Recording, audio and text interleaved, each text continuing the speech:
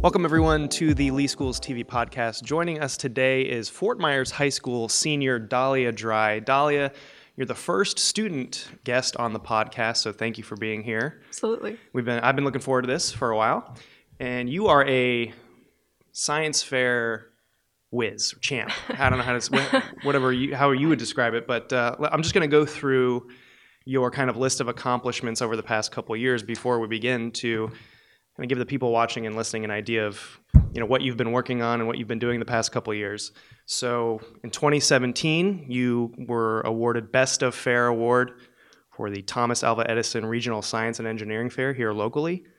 You placed first in the Mathematics and Computer Science category. You got a $2,500 FGCU scholarship.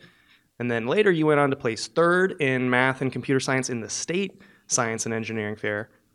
And then fourth place in the International State and Engineering Fair. That was 2 years ago. And then last year, Best of Fair again in the Regional Science and Engineering Fair. First place, Math and Computer Science. You were the keynote speaker at the State Science and Engineering Fair. You placed first in Math and Computer Science at the State Science Fair this past year. And then you went on to place fourth again in the International Science and Engineering Fair. Quite a list of accomplishments in the past 2 years. Yeah, thank you. Been busy. And you also told me that you didn't start getting involved in science fair until sophomore year of high school. Is that right? Yeah. Did you ever think that you would become this accomplished, when you were, say, a freshman in high school? Did you ever think you'd get this far? I had absolutely no idea. I kind of got into science fair on accident because I've sailed since 8th grade. I do like regattas around the state and stuff. And so I have a lot of fun with that. And it initially started as me picking up a book on coding in Barnes & Noble, and I was like, oh, this is interesting. So I started coding, and then I started thinking about sailing, and I was like, oh, maybe I can, figure out a way to like win more races, just kind of as like a fun type of thing. And then I ended up using like support vector machines and time series analysis, and it got really in depth. So I was like, might as well, give science fair a shot. And, little did I know, here I am today. Yeah. So you said, when was that you picked up that book on coding? Sophomore year, you said? It would have been the end of my freshman year. Okay. So before that, did you have a strong interest, in elementary and through middle school in science? You said you were into sailing, you said? Yeah. So, did you have a strong interest before high school? I did. Yeah. When I was 10 years old, we moved to Sanibel, and my parents started out a restaurant out there.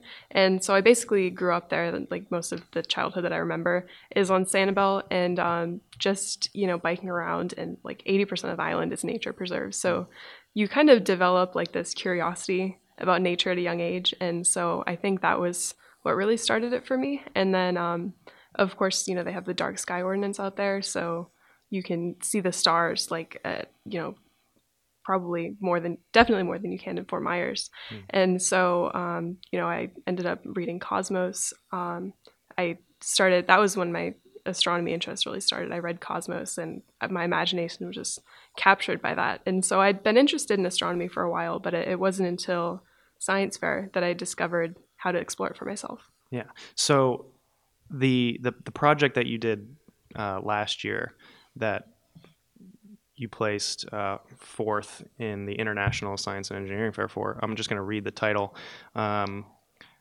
It was called Challenging Limitations, Using Deep Learning, Time Series Analysis, and Statistical Methods for Noise Reduction to Develop an Innovative Approach to Exoplanet Candidate Detection Using Earth-Based Telescopes. So two things jumped out at me after reading that. First was, wow, that's a long title. What the heck does that mean? And second is that it also made me really want to learn what it is. Can you explain to me what your project was on, in layman's terms for absolutely. us who aren't as experienced in astronomy as you are? Yeah, with the clarity of hindsight, it definitely could have been a shorter title, but that's another story. So my project was essentially taking something that I'd thought about for a long time. So like I said, I grew up interested in astronomy, but from a layman's perspective, it's kind of hard to figure out ways to research astronomy for yourself without, knowing like really, really advanced physics or like having access to some super big telescope.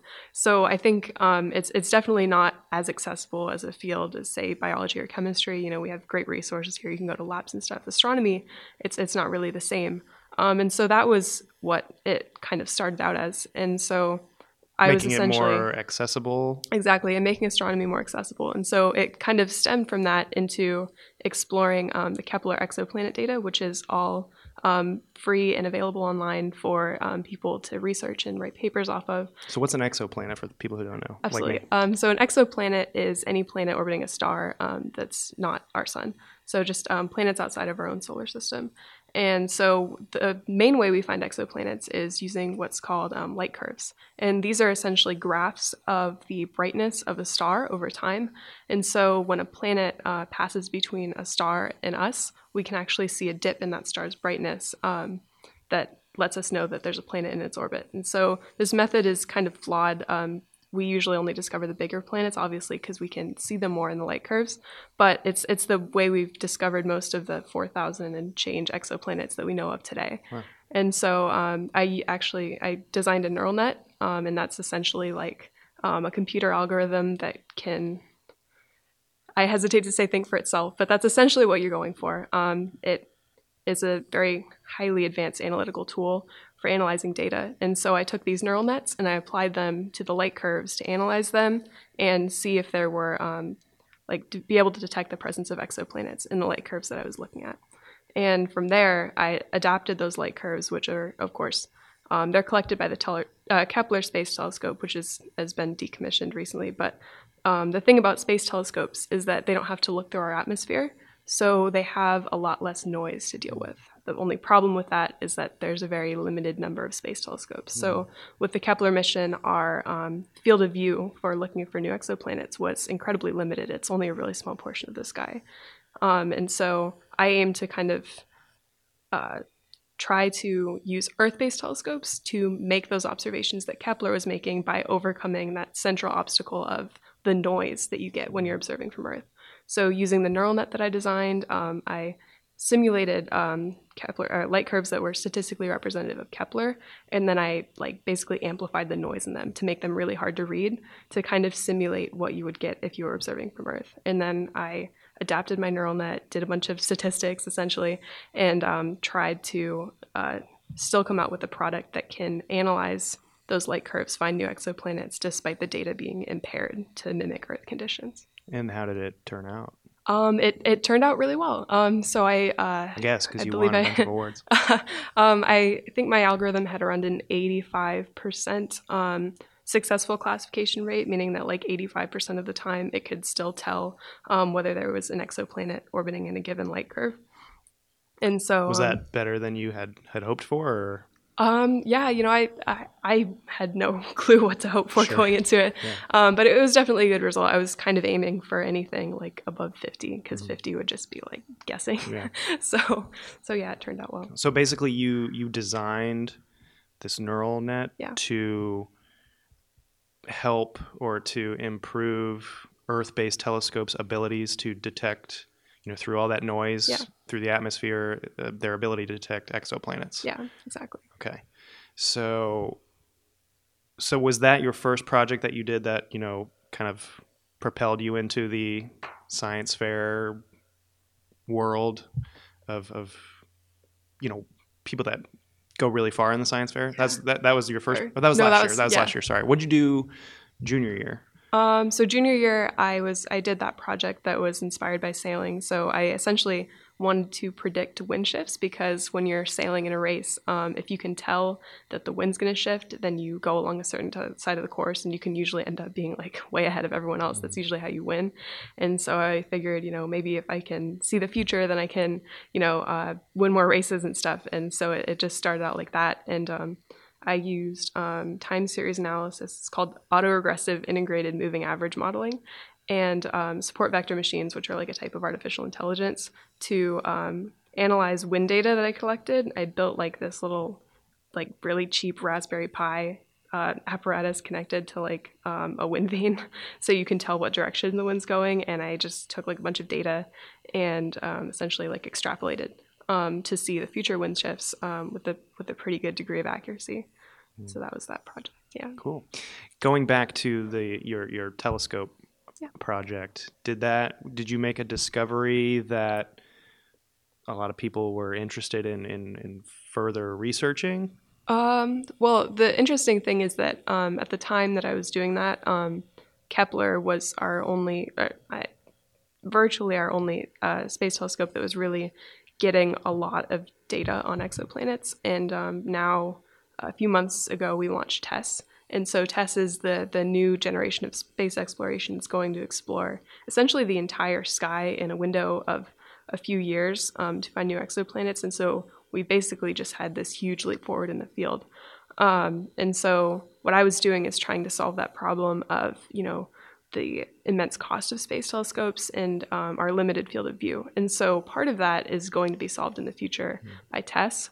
But it's still, I think people found it interesting that we were still able to classify the data despite such noisy conditions. And I think that was what was really innovative about the project, is that I wasn't trying to get the best observational equipment possible, which usually in astronomy you want the most precise data possible. But I essentially provided evidence to support the idea that we have such advanced analytic tools nowadays in the form of like neural nets and things that we can compromise some of the precision of our instruments and still have really accurate results, which would essentially allow us to really expand the scope of the things that we're exploring by not just always trying to get the most precise equipment, the most expensive equipment, and the most, limited equipment, essentially. Cool.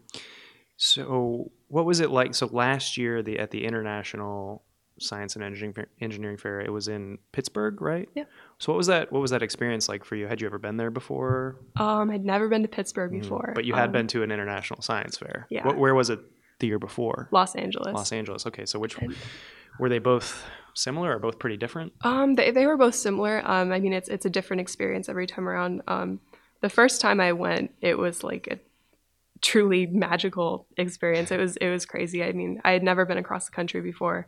And so we land in LA and it's just like this whole nother world. And you walk down the street in like downtown LA and they have this huge convention center with like a big banner on it. And it's like Intel International Science and Engineering Fair. And you're just like, like, whoa, this is, I'm here. I'm here for this.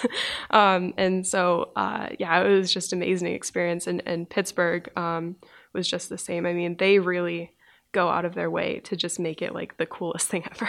So is it at like a big convention center? How many different students take part in these international science fairs? I've forgotten the figures. I Thousands?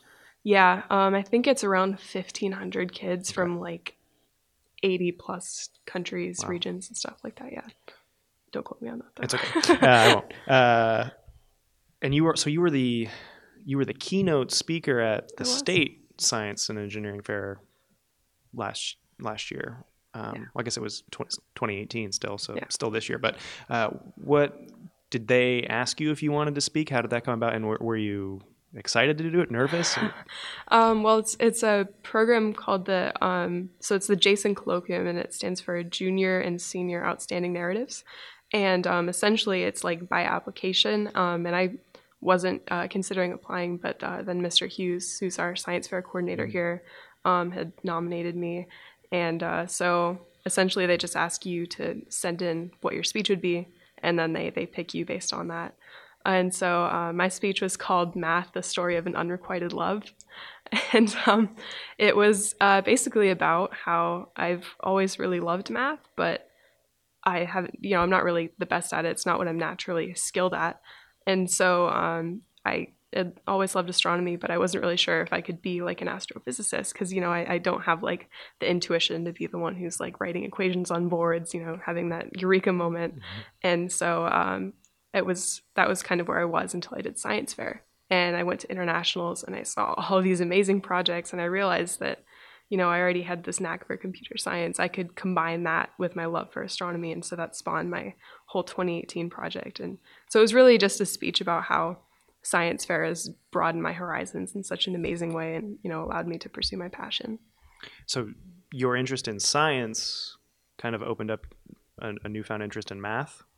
Yeah. I mean, I always just kind of enjoyed math just because it's like a puzzle, and I like puzzles because I'm a nerd, and so I just really love solving problems and doing math homework, and I don't. It doesn't always come naturally to me. I mean, I have tons of friends who are like crazy good at math, like way better than I am, but I still enjoy it nonetheless. And so, yeah. Yeah. How much math is there in computer science and astronomy? Is there a lot, or? Astronomy is a lot of math, Yeah, like yeah. astrophysics. That's it's a lot of math, especially theoretical astrophysics. But there's computational and observational astrophysics, which is more different skill sets there. Computer science, there is some math, but I would say it's more logic, and so that works really well to me. I mean, I guess it's like the puzzle solving aspect, but without the math. Yeah. So, okay, so you said you moved to Sanibel when you were how old? I would have been 9. 9. Okay. Yeah. Where did you live before that? We lived in Naples. Naples. Okay, so you're Yeah. born and raised Southwest Florida. Yeah. Okay. And where'd you go to elementary and middle school? The Sanibel School. Okay, that makes sense.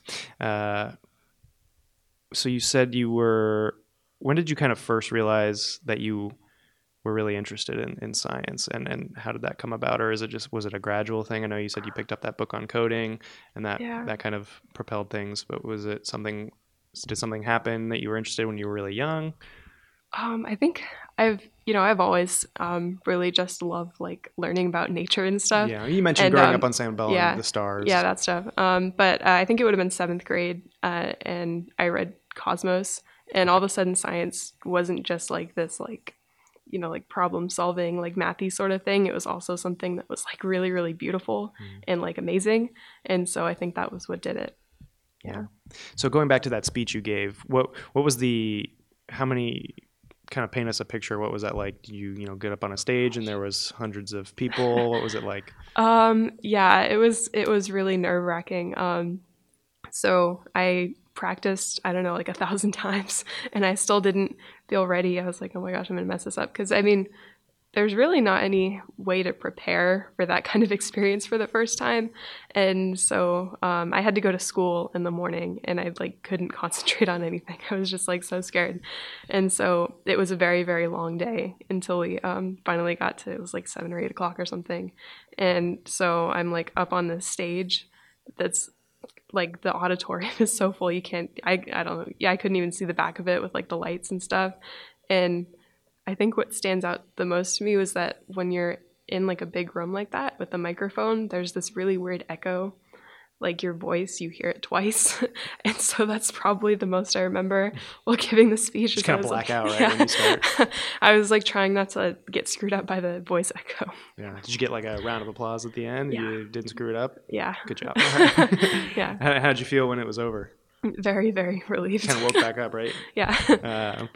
So that was very cool. I mean, I've been, since I went out to the regional science fair, I was out at FGCU, right, in their arena there. Yeah.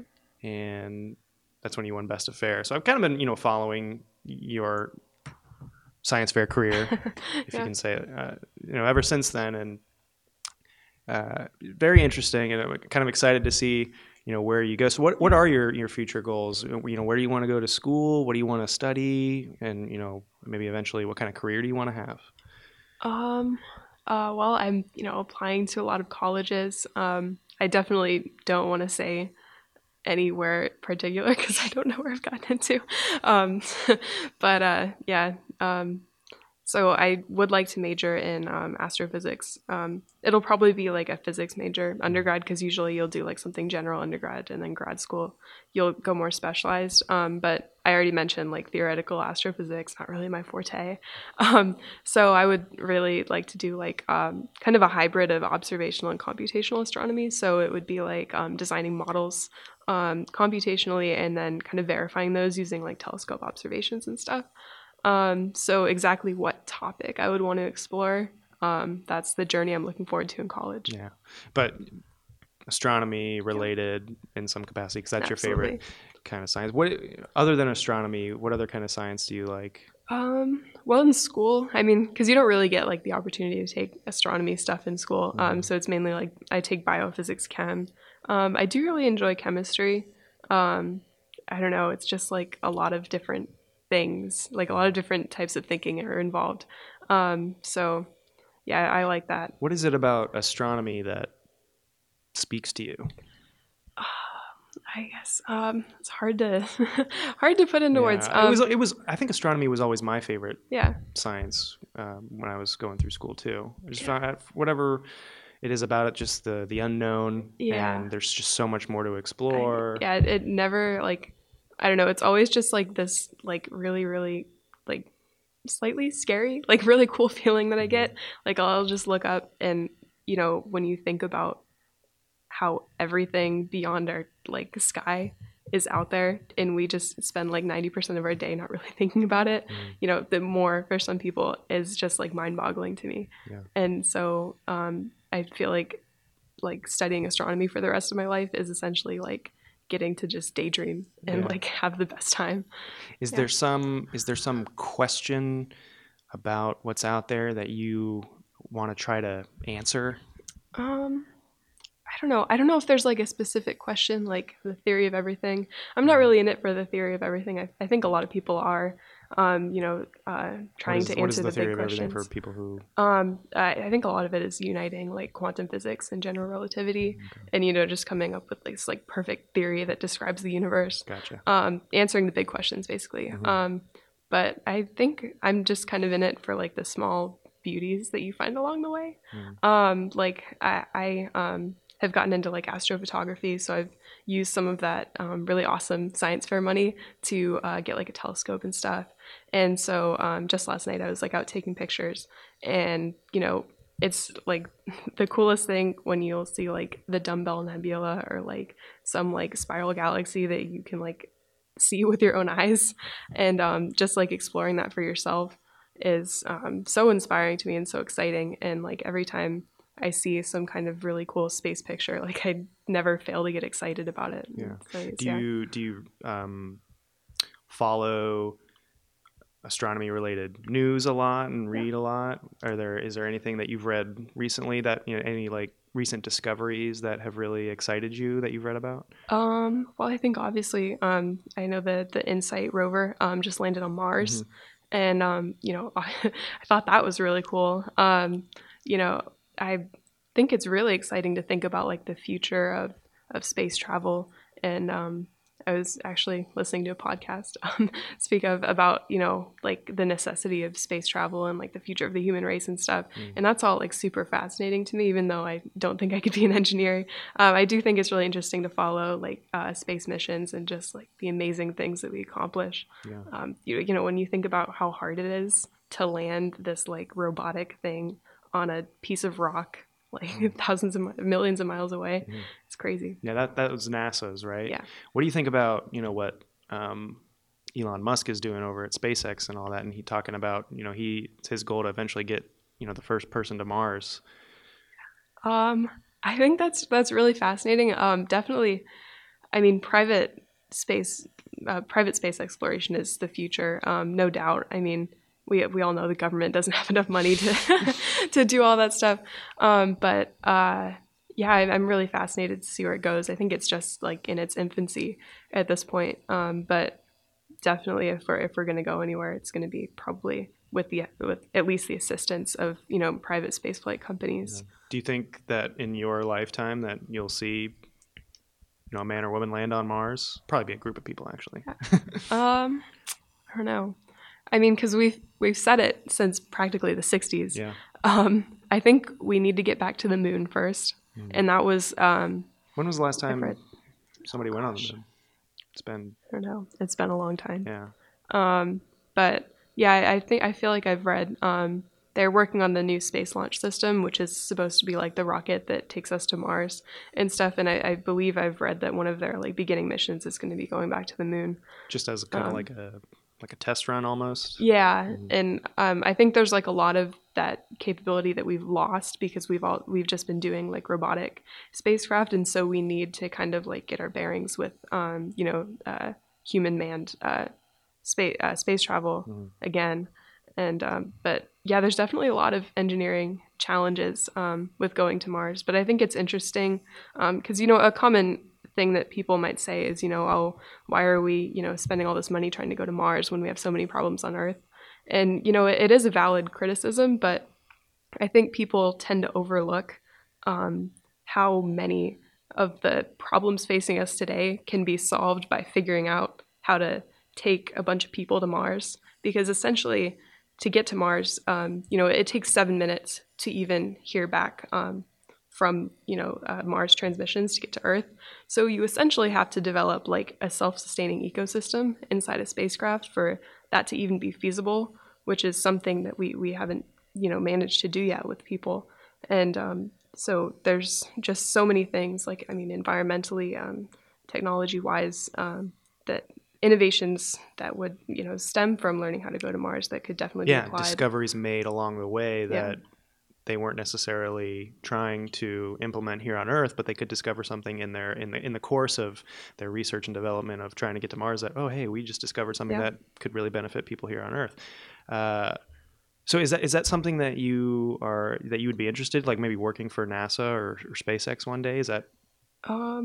I think working for NASA would be awesome. I do know a lot of what they do is engineering related, and while I find that really fascinating, I think I would definitely want to stick on the research side with astrophysics. But where I'm gonna work in the future is who knows? Yeah, you're so still far. in high school. Yeah. What is it about just science in general, the scientific process, that you really enjoy? Well, I think it's interesting in terms of like mankind as a whole, because we all like go through life with subjective experiences. That's like inherently, part of being human is we all have these different perspectives, and we kind of have these like a lot of times it seems like we have like irreconcilable differences, and it's hard for anyone to agree on anything. But the beautiful thing about science, one of the many beautiful things about science, is that it's this attempt to get the most objective view of reality possible in this single like unified understanding of the world around us. To get to the truth. Yeah. So that's what you like, truth, just discovering. Yeah. What is truth, really? Yeah. Okay, so my next question is so we talked about your past projects. So what are you working on? You said that the next science fair is coming up in January. Yeah. So it's right around the corner. Yeah. So obviously I'm assuming that you're submitting a project. So what are you working on right now? I'm taking what I did last year in a slightly different direction. Doing even more of a computational focus than before. So I'm looking at a statistical analysis of the Kepler candidate stars. So that means that stars that have been confirmed to like host exoplanets and their exoplanets. So I'm analyzing various physical properties like orbital radius, mass, metallicity, things like that in the stars. And then from those Kepler light curves that I was studying, I'm determining the orbital elements of their exoplanets and validating that according to the Kepler data. So I'm trying to automate that whole process. And then I'm going to do like a really in-depth statistical analysis of the physical characteristics using most likely like some support vector machine type apparatus to attempt to develop like a probabilistic model. So say I have a star with XYZ characteristics, I can have a program that spits out an approximate estimate of the probability of that star hosting a planetary system, because research suggests that there's definitely various properties of stars that would make them more likely to be formed with a protoplanetary disk and for planets to evolve. And so I think there's a lot we can learn by analyzing that statistical data, not necessarily looking at finding future exoplanets, because when we're looking, this is more applicable in the Kepler era. So when you are trying to look for new exoplanets, you have to decide where to look to begin with, right? And so if we have a better understanding of what stars are more likely to host exoplanets, that makes the whole process a lot more efficient. How far along are you in the project at this point? Well, I am almost done, halfway. I would say about halfway. Yeah. College applications have been a rough thing to manage. But definitely about halfway. And usually, I get to regionals, I just try to have like a finished project, but then I expand a lot before, if I make it to states and, if I make it back to internationals, it's kind of a work in progress along the way. So how long from start to finish when you work on a project and it's just you, right? Yep. Doing this whole project by yourself, no help, right? Oh. For the most part. I mean, you have help from teachers learning about how to. I don't know where I'm going with that. It's all you. So from start to finish, how long does it take?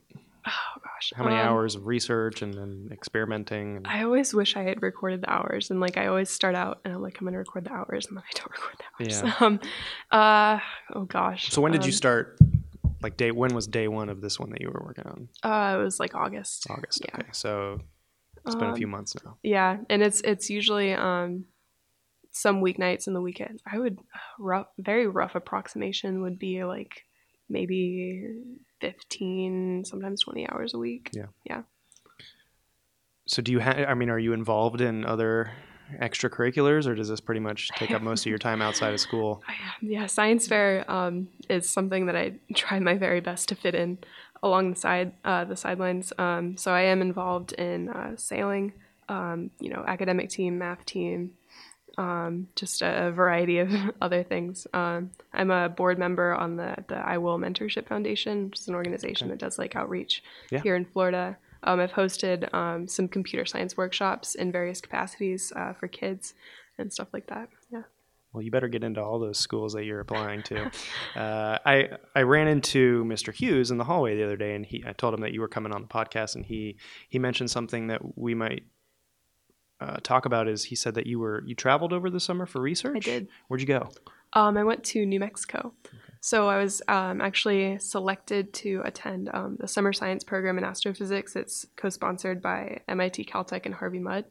And so with 35 other people, we flew to the middle of the New Mexican desert, essentially, at New Mexico Tech in 3,500 people, is that what you said? No, it was 35 people. Oh. So there were 36 of us, and we were out in I thought I heard 3,500. Oh, no. And so, there were 36 of us who were out in New Mexico for 39 days, and we each did research using the observatory there to define the orbital elements. So essentially you're calculating the trajectory of a near-Earth asteroid.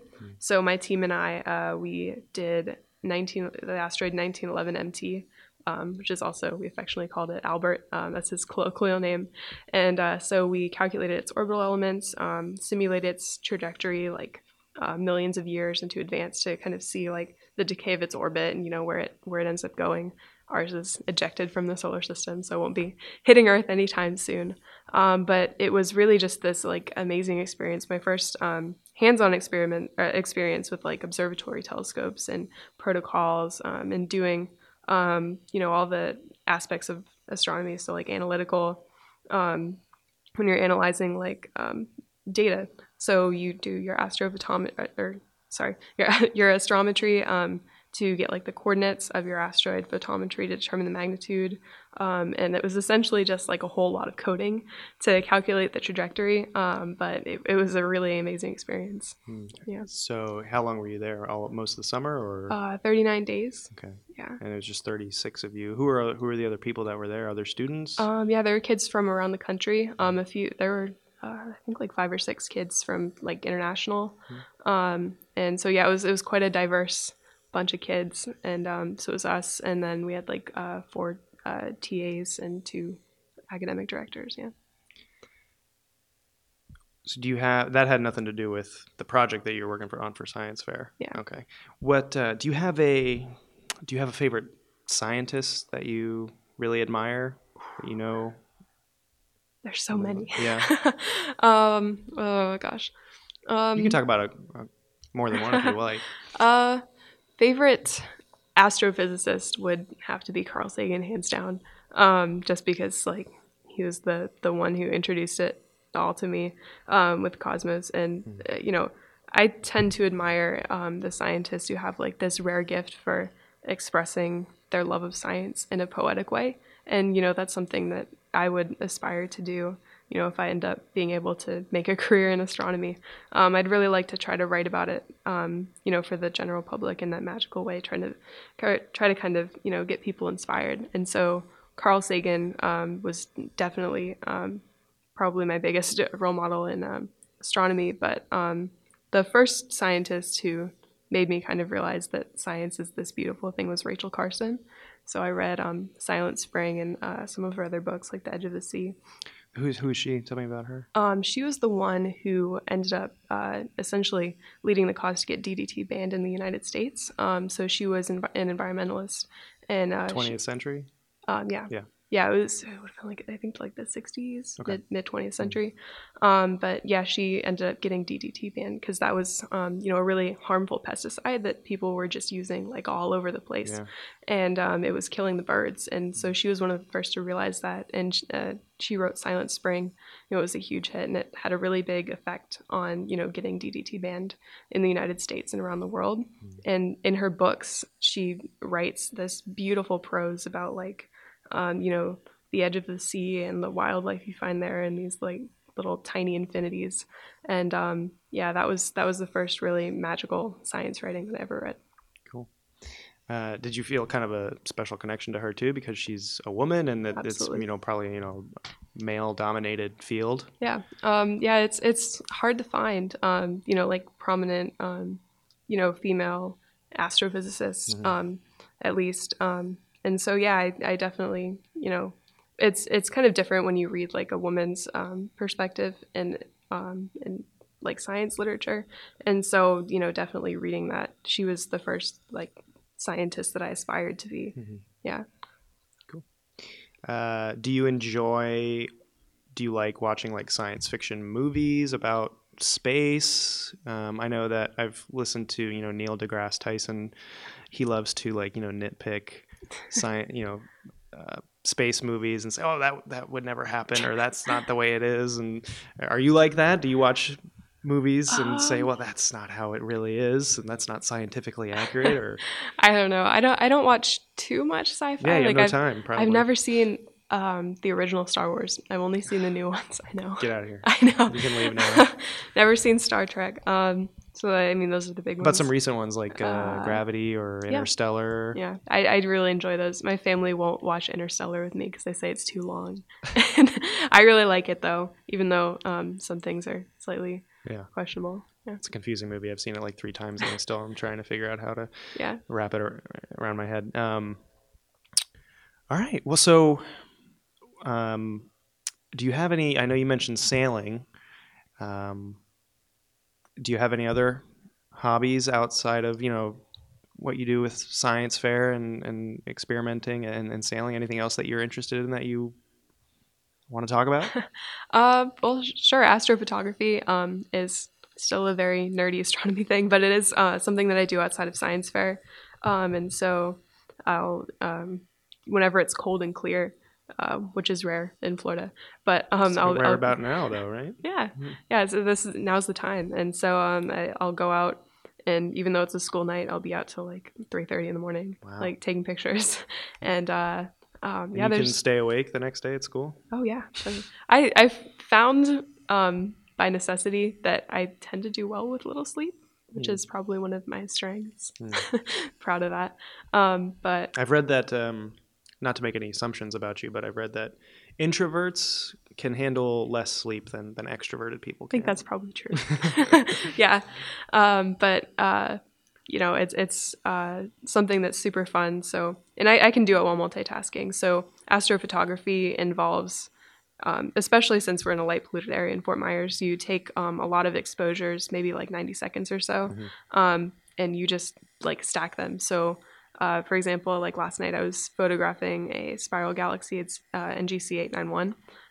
And so I took like 80, 90-second exposures, which understandably takes a long time. And so I would basically just like queue that up and then go inside and do like homework and stuff and then come back and check on it. Yeah. What kind of camera do you use? It's a CCD. So a lot of people do like DSLR. Yeah. But where I was in New Mexico, that kind of like got me introduced to, like real astrophotography. Like before I could just like look at Saturn and be like, oh, that's cool. But, now I like kind of know what I'm doing. And so I use a CCD. That's an acronym for charge coupled device. And so I originally got one last year to do like actual science fair research. And then this year I'm just using it for fun.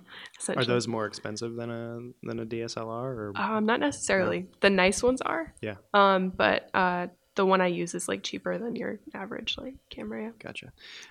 So sailing. How often do you sail? Well, I used to do it quite often. I haven't had time in the past year or so. But something you grew up doing out on Sanibel, or? Yeah, I started like 7th grade. Went to a summer camp and loved it, and so I've done it ever since. But like freshman, sophomore year, I was really involved.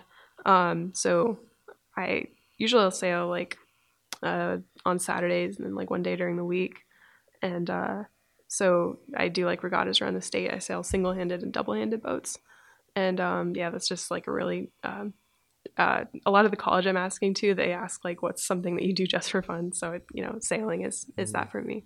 Are there sailing clubs that you? Yeah, I'm sure around here there's so much water. There's got to be sailing clubs, right? Yeah, I mean, we started like a sailing club at school, but we all sail through Edison Sailing Center. Okay. Yeah.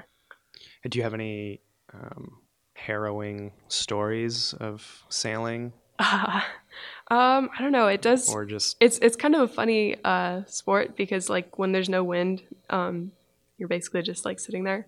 But then when there is wind, it's quite chaotic. Yeah. But it's a really fun time. I mean, just like basically, there's something called a hiking strap. So the boats that we sail are like maybe like 10 feet long. So it's really pretty tiny. You're just kind of sitting there, and there's this little strap in the center. And so when it gets windy, you want to push more weight outside of the boat to keep the boat down. So you essentially like hang from your toes off this strap in the middle of the boat, and you're like flying kind of, which is like a really awesome thing. Slightly scary. But it tends to get real interesting when there's a lot of wind and you have big metal bars whipping around. Yeah. Yeah. Cool. And it's cool that you've been able to kind of combine your two interests. When the project you did a couple of years ago involving reading the wind and predicting the future and stuff, to implement into sailing. That's all the questions I really have for you. Is there anything else that you want to talk about? I don't know. I think that's good for me. I know you have a final here. I do. In a couple hours. So good luck with that. Thank you. And good luck with your future science fair projects, and good luck with your college applications. And we'll be following you and excited about your future. I'm sure you'll do great things. So thank you again for coming on the podcast. Absolutely. All right, Dahlia Dry, senior at Fort Myers High School. Thank you for watching and listening. We'll see you next time.